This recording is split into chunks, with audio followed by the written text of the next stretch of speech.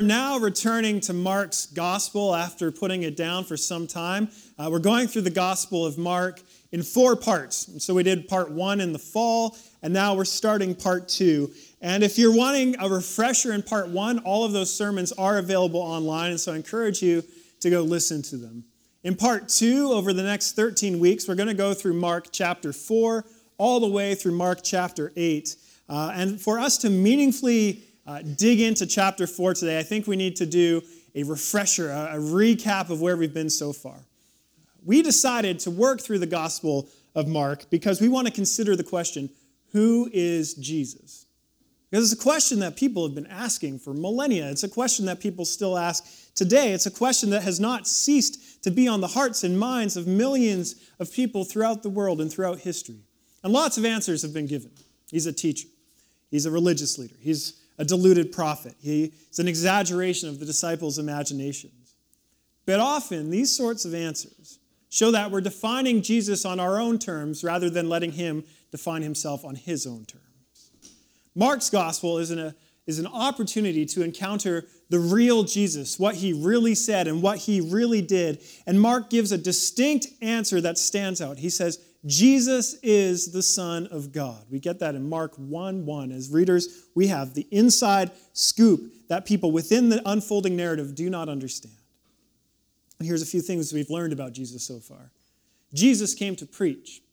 He preaches about the kingdom of God, and when he does, we get tastes and glimpses of what this kingdom is like. The expectations of God's people are blown away, bodies are healed, lives are restored and made whole, sins are forgiven.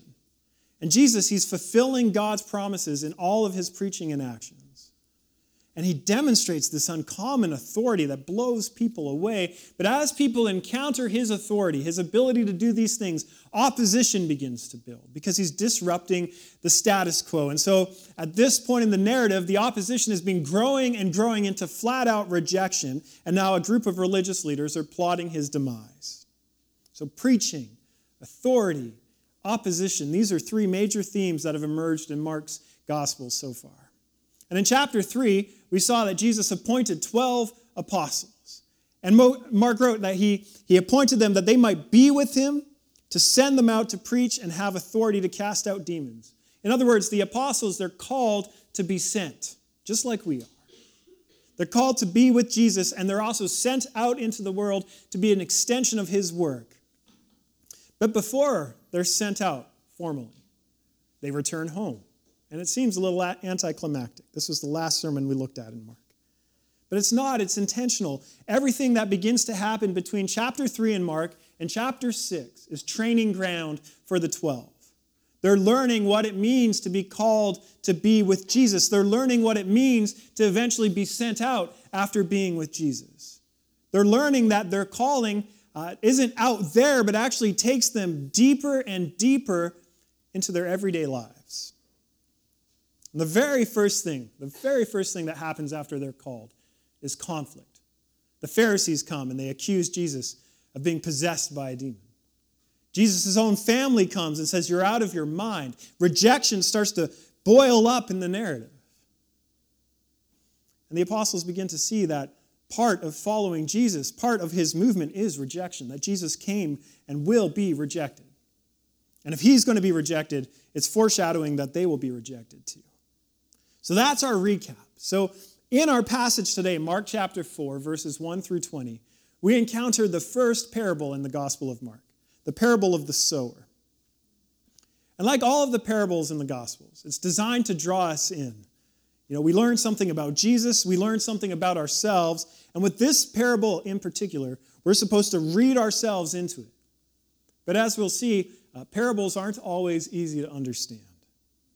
So here's the big idea we're going to be exploring this morning. Rejecting Jesus isn't something that happens out there. It starts in our hearts. And only Jesus can tend to our hearts to make bad soil into good. So open your Bibles with me to Mark chapter 4. That's page 715, Megan. And it's the Bible you're given it on your way in, or everything will be on the screen. I'm sure that was her worst nightmare. Sorry, Megan. Chapter 4, verse 1. And he began to teach beside the sea, and a very large crowd gathered about him. So he got into the boat and sat in it on the sea, and the whole crowd was behind him on the land. And he was teaching them many things in parables, and in his teaching he said to them, "Listen! A sower went out to sow. And as he sowed, some seed fell along the path, and the birds came and devoured it. Other seed fell on the rocky ground where it did not have much soil, and immediately it sprang out, since it had no depth of soil. And when the sun rose, it was scorched, and since it had no root, it withered away. Other seed fell among the thorns, and the thorns grew up and choked it, and it yielded no grain. Another seed fell into good soil and produced grain, growing up and increasing and yielding 30-fold, 60-fold, and 100-fold. And he said to them, 'He who has ears to hear, let him hear.'" Beginning to wonder if we would really like Jesus to be our in-house preacher. Jesus steps up on stage. He opens up with a listen up. And then he tells a parable about some seed in the 4 places the seed lands. And then he ends it with, "He who has ears to hear, let him hear." And he sits down. We clap, right? Because it's Jesus.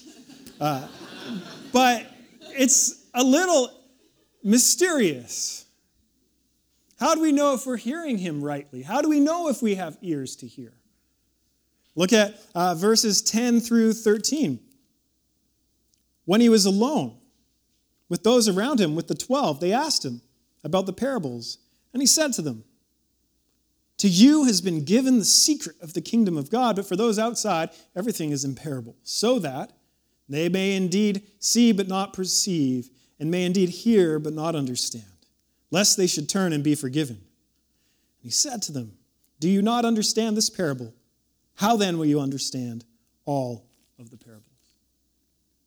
I love that the 12 waited until they were alone to ask Jesus. I like to imagine them in the crowd nodding like they understand, feigning complete like they just get it. They have no clue what's going on. Like, James, do you understand this? Peter, shut up. Jesus is talking. They all shrug, but to their credit, they do ask Jesus, "What's this parable all about? Tell us." And again, Jesus emphasizes the need to hear, to listen. He quotes the prophet Isaiah. He says, "They may indeed see but not perceive, and may indeed hear but not understand, lest they should turn and be forgiven." And are we just nodding our heads in agreement? Yeah. Are we feigning understanding? This is a parable about seeing but not seeing, hearing but not hearing. And in the Hebrew world, hearing wasn't just about comprehension. It's not being able to recite something that was said. If you really heard something, you digested the content and then lived in light of it. So when Isaiah originally prophesied to Israel, he was saying, "You've seen so much of God, Israel, but you live as if you've seen nothing at all. You've heard so much of God, Israel, and you've heard about his ways, and yet you live as if you've never heard about it at all." Jesus says, "Listen up, hear me. But don't just see it, really perceive it. Don't just hear it, really understand it. Digest it. Take it deep into the center of who you are and live in light of it." Jesus is asking, do you really want to hear me? And the 12 say, "Yes, we do. Tell us, explain it to us." And so Jesus says, okay, to you is given the secrets of the kingdom. Let's break it down. The sower is Jesus. In verse 14, he says, he sowed the word. The seed then is his message. So the sower is Christ. The seed is his message of the kingdom of God, the gospel. And there's 4 ways of hearing it. And Jesus, he knows that the proclamation of the kingdom isn't always well received. And he's preparing the 12 for this reality. But more so, he's challenging them to take inventory of their own hearts. It's like the game of telephone. It starts with no distortion. You get a message. It could be a phrase. Roger is a charming southern gentleman. And if I whispered it in your ear and it went on all the way to the back of the room, by the time it got there, it'd be something like, Roger is an alarming soccer gurney man, which is also true. But in good fun, we might distort the message in the game of telephone. This parable, however, shows us more seriously The ways we flat out refuse to hear or only partially hear the message of the gospel. And over time, the message gets so distorted that it just becomes background noise. We hear, but not really. Our hearts, they reject the seed. And Jesus, he wants us to address this within ourselves. And he's challenging the 12. He's challenging us to ask, where do we fit in this story? There's 3 locations. Along the path, rocky ground, or among the thorns. Where are we? And each is a unique way of hearing but not responding fully to the gospel. And there's nothing comfortable about asking where we fit in. First, do we hear the gospel along the path? Are we along the path? Jesus says in verse 15, these are the ones along the path where the word is sown. When they hear, Satan immediately comes and takes away the word that is sown in them. You might hear sermons. You may hear the message of the gospel, but you don't take the time to consider it. You're actually thinking about where you're going to go for lunch right now, or about your grocery list, or you're thinking about what you'll do tonight, and you're just realizing that I'm talking about you. Now you're wondering what I said before. Like, you're not really listening and digesting the gospel, and as a result, the gospel takes no depth in you. It remains on the exterior of your life. It's sort of like walking past a bakery and window shopping and seeing this beautiful cake and just keep on walking. Now, I can commend your self-control, but you're missing it. And Jesus says when we do this, when we treat the gospel this way, Satan comes and snatches it away from us. Nah, you say, come on. We're modern people here. You can't actually believe in Satan, a great spiritual foe. I must quote the usual suspects. The greatest trick the devil ever pulled was convincing the world he did not exist.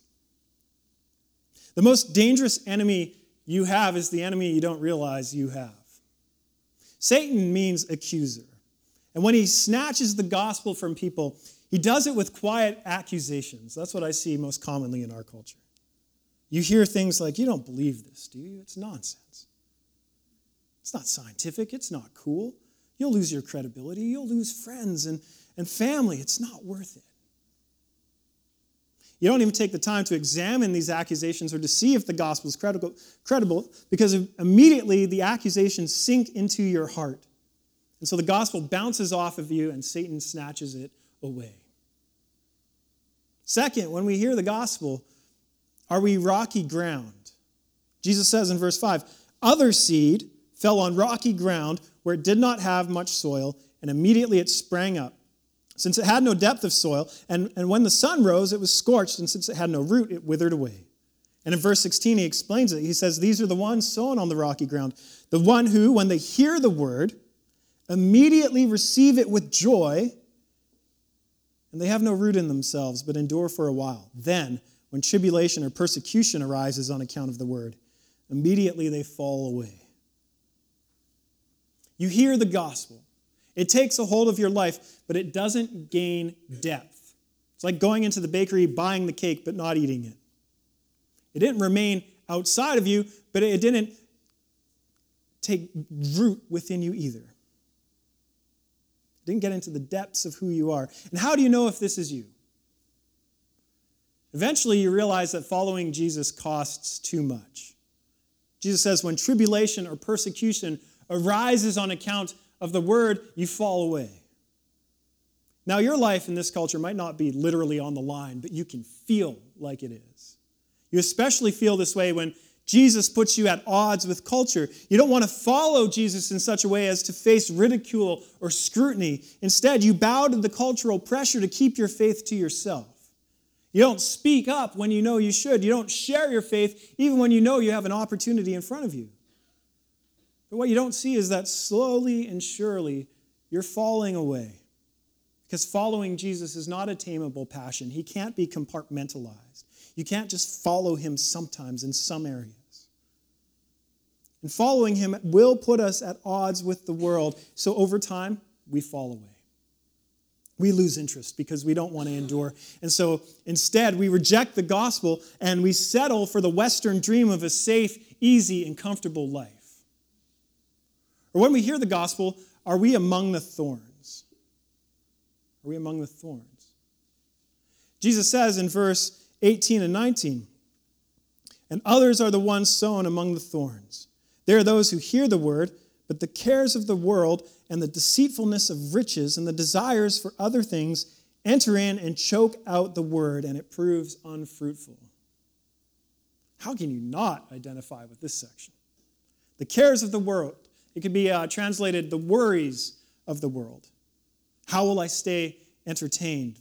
When's the next show, the next buzz, the next one-night stand?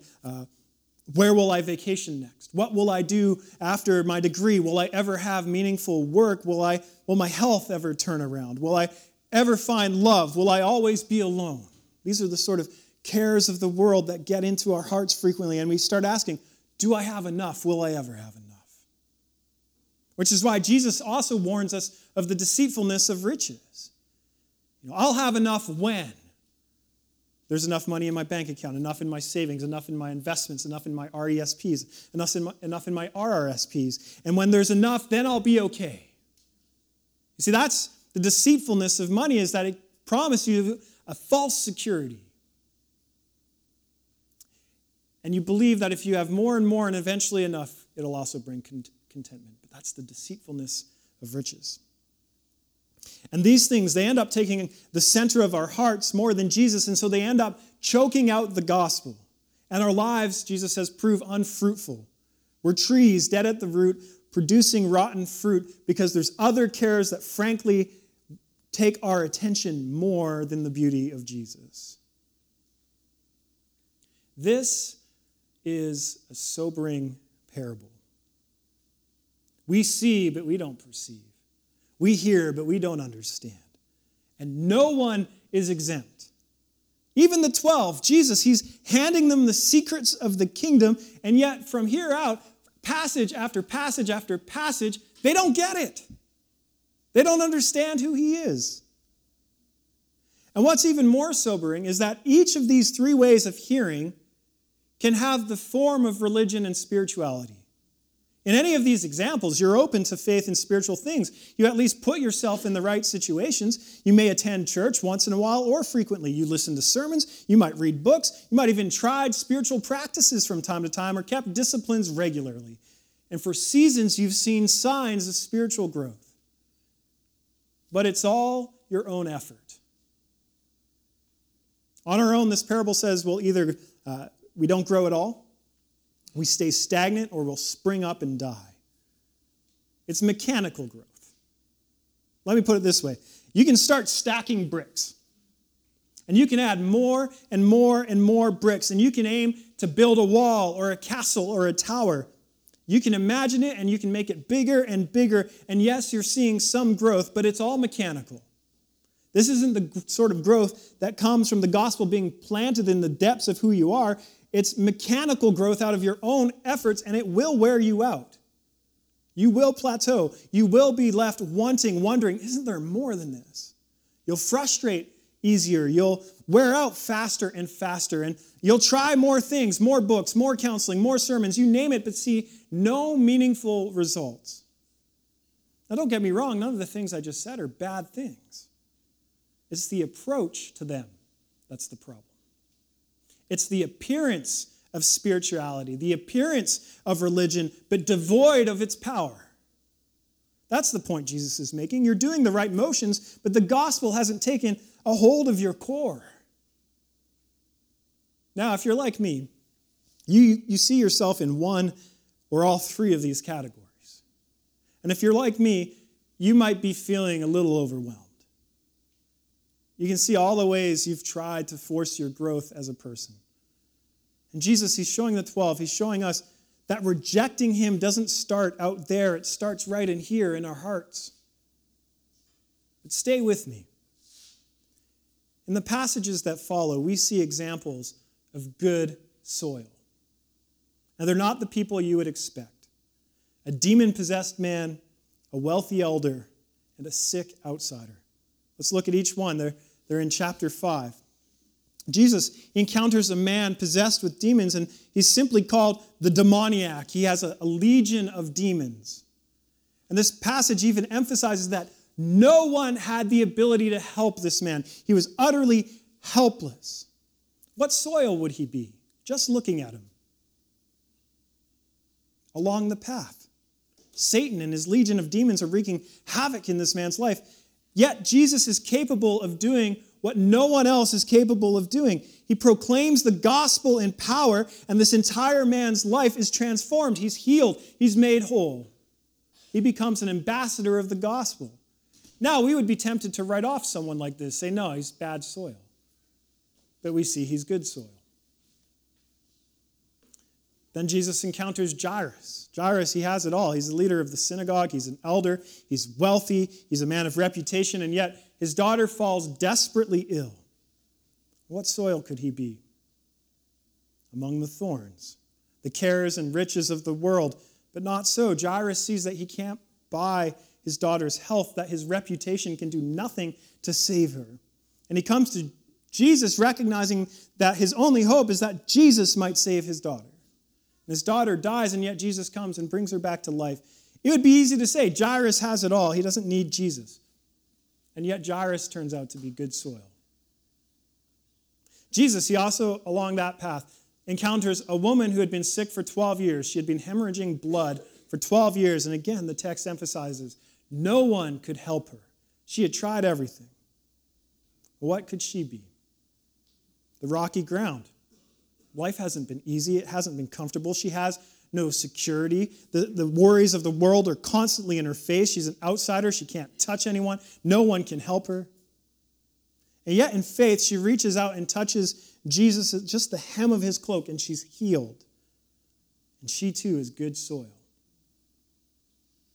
In all three of these encounters, we see a recipe in each of these people's lives that could make them bad soil. You can see things going in their lives that you would say, no, never. And yet all of them are good soil. So what's the ingredient? They're either powerless, humble, meek, or seeking help, dependent, or maybe even desperate. No one could help the demoniac. No one could heal Jairus' daughter. No one could heal the hemorrhaging woman. All were beyond natural help, and it's acknowledging this which makes them primed to really hear and receive the gospel. Their experience with need, with deep need, gives them ears to hear and eyes to see that nothing can help them except maybe Jesus. Nothing has worked, but maybe Jesus. Nothing has saved them, but maybe Jesus. Nothing has fulfilled, but maybe Jesus. Remember, Jesus explains this parable with the words of Isaiah. They may indeed see, but not perceive. They may indeed hear, but not understand, lest they turn and be forgiven. And all these people, in turning, they can't know for certain what's about to happen. That's where faith comes in. They turn, and suddenly they see and perceive, and suddenly they hear and understand. Salvation comes into their lives. Chaos becomes peace. Sickness becomes health. Death becomes life. And what's beautiful is how different all these stories are. It's the demons, ironically, that drives the man to Jesus and then end up getting cast out. Jairus, he runs to Jesus and says, help me, help me, help me. The hemorrhaging woman doesn't want to be seen. She tries to sneak up on Jesus. But here's the common denominator. Whatever leads them to Jesus, however they may go about it, the moment someone turns to Jesus, their lives are changed. They come to see he really is the Son of God. They hear the message of the gospel and they repent and they believe and their sins are forgiven and their lives are made whole and they follow Jesus, and as a result, growth. The gospel invades their reality, roots out the bad soil, and begins growing and growing and growing and growing. And what Jesus is offering isn't mechanical growth, it's organic growth. Look at verse 20. But those that were sown on the good soil are the ones who hear the word and accept it and bear fruit 30-fold and 60-fold and 100-fold. St. Augustine said, when God is the sower and we are the ground, we are called to work to be good ground. How do we work to be good ground? Mark says we receive the word and accept it. Accept it could be translated welcome with hospitality. How do we welcome Jesus in this way? The tools God has given us to work the soil of our hearts are twofold: repentance and belief. This is what Jesus went out proclaiming. Repent and believe in the kingdom of God. Repent and believe. That is how we work the soil of our hearts.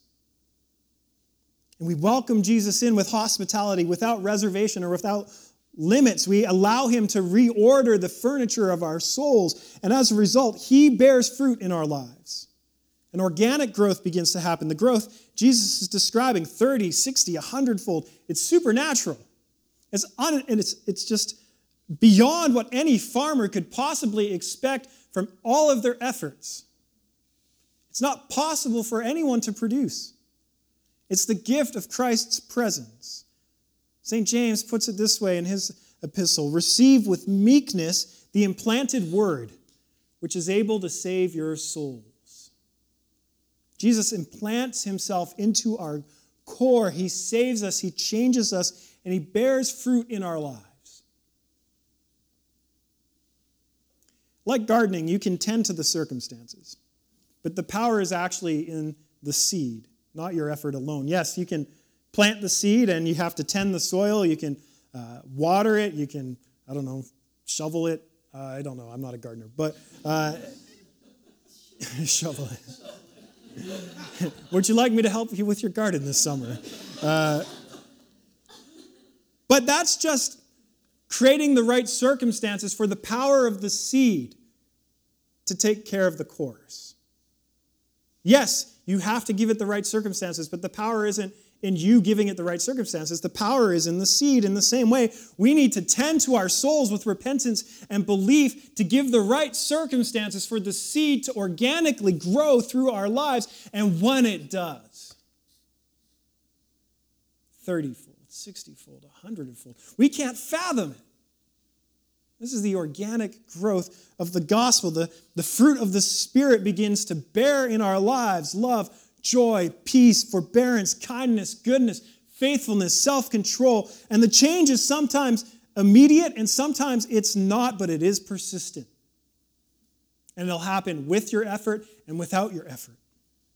And it might look mechanical from the outside looking in, but it's organic from within. As Jesus shaping you and crafting you and reminding you of truth and asking you questions and challenging you and leading you and bringing you moment after moment after moment into his grace and shaping you more and more into his image.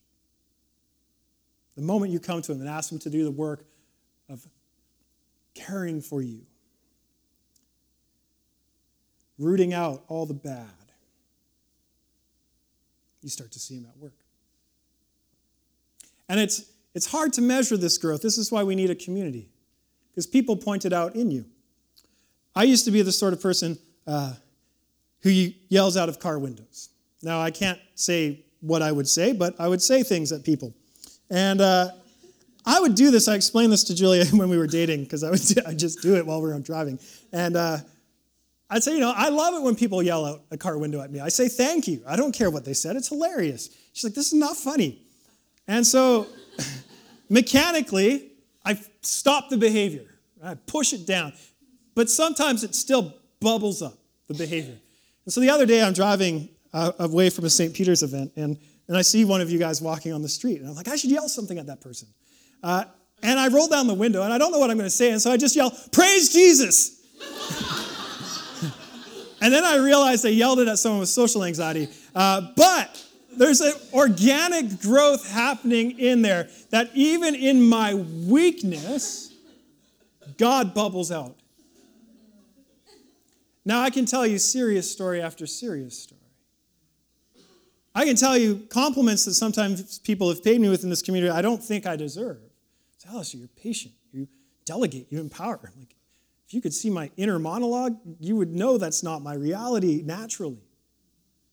And you know this too in your own life. People call something out in you that you don't see in yourself. That's the organic work and growth of Christ working in and through you. And yes, we can participate it, but even when we're blind to it, he's still at work because his promises are that good. How does he do it? How can Jesus do this in our lives? Because Jesus is also the seed. Jesus is the seed planted along the path. He's overcome Satan and withstood the temptations so that we might hear the gospel and not have it snatched away. Jesus is the seed planted in rocky ground. He was faithful and persevered when we couldn't. He withstood tribulation and persecution on the cross, and he is faithful where we are faithless. Jesus is the seed planted among the thorns. He surrendered completely to the will of God, and he let go of the cares of the world and the deceitfulness of riches, and he followed where we could not follow. He is the sower, and he's the seed. He's the seed that was rooted out of the good soil of heaven and incarnated and came to us, the bad soil, so that we could turn to him. This is why St. John writes in John 12:24, unless a grain of wheat falls into the earth and dies, it remains alone, but if it dies, it bears much fruit. Only Jesus has the power to take bad soil and make it good. And only Jesus can make us grow, not from our own efforts alone, but by grace. And rejecting him, it starts in our hearts. It doesn't start out there. It starts in here. But he's come to heal and forgive so that we can turn. And because he was rejected, we can be accepted by God. It doesn't matter what soil you think you might be. If you turn to Christ, he will tend to your soul and offer you the grace found only in the gospel. All you have to do is repent and believe.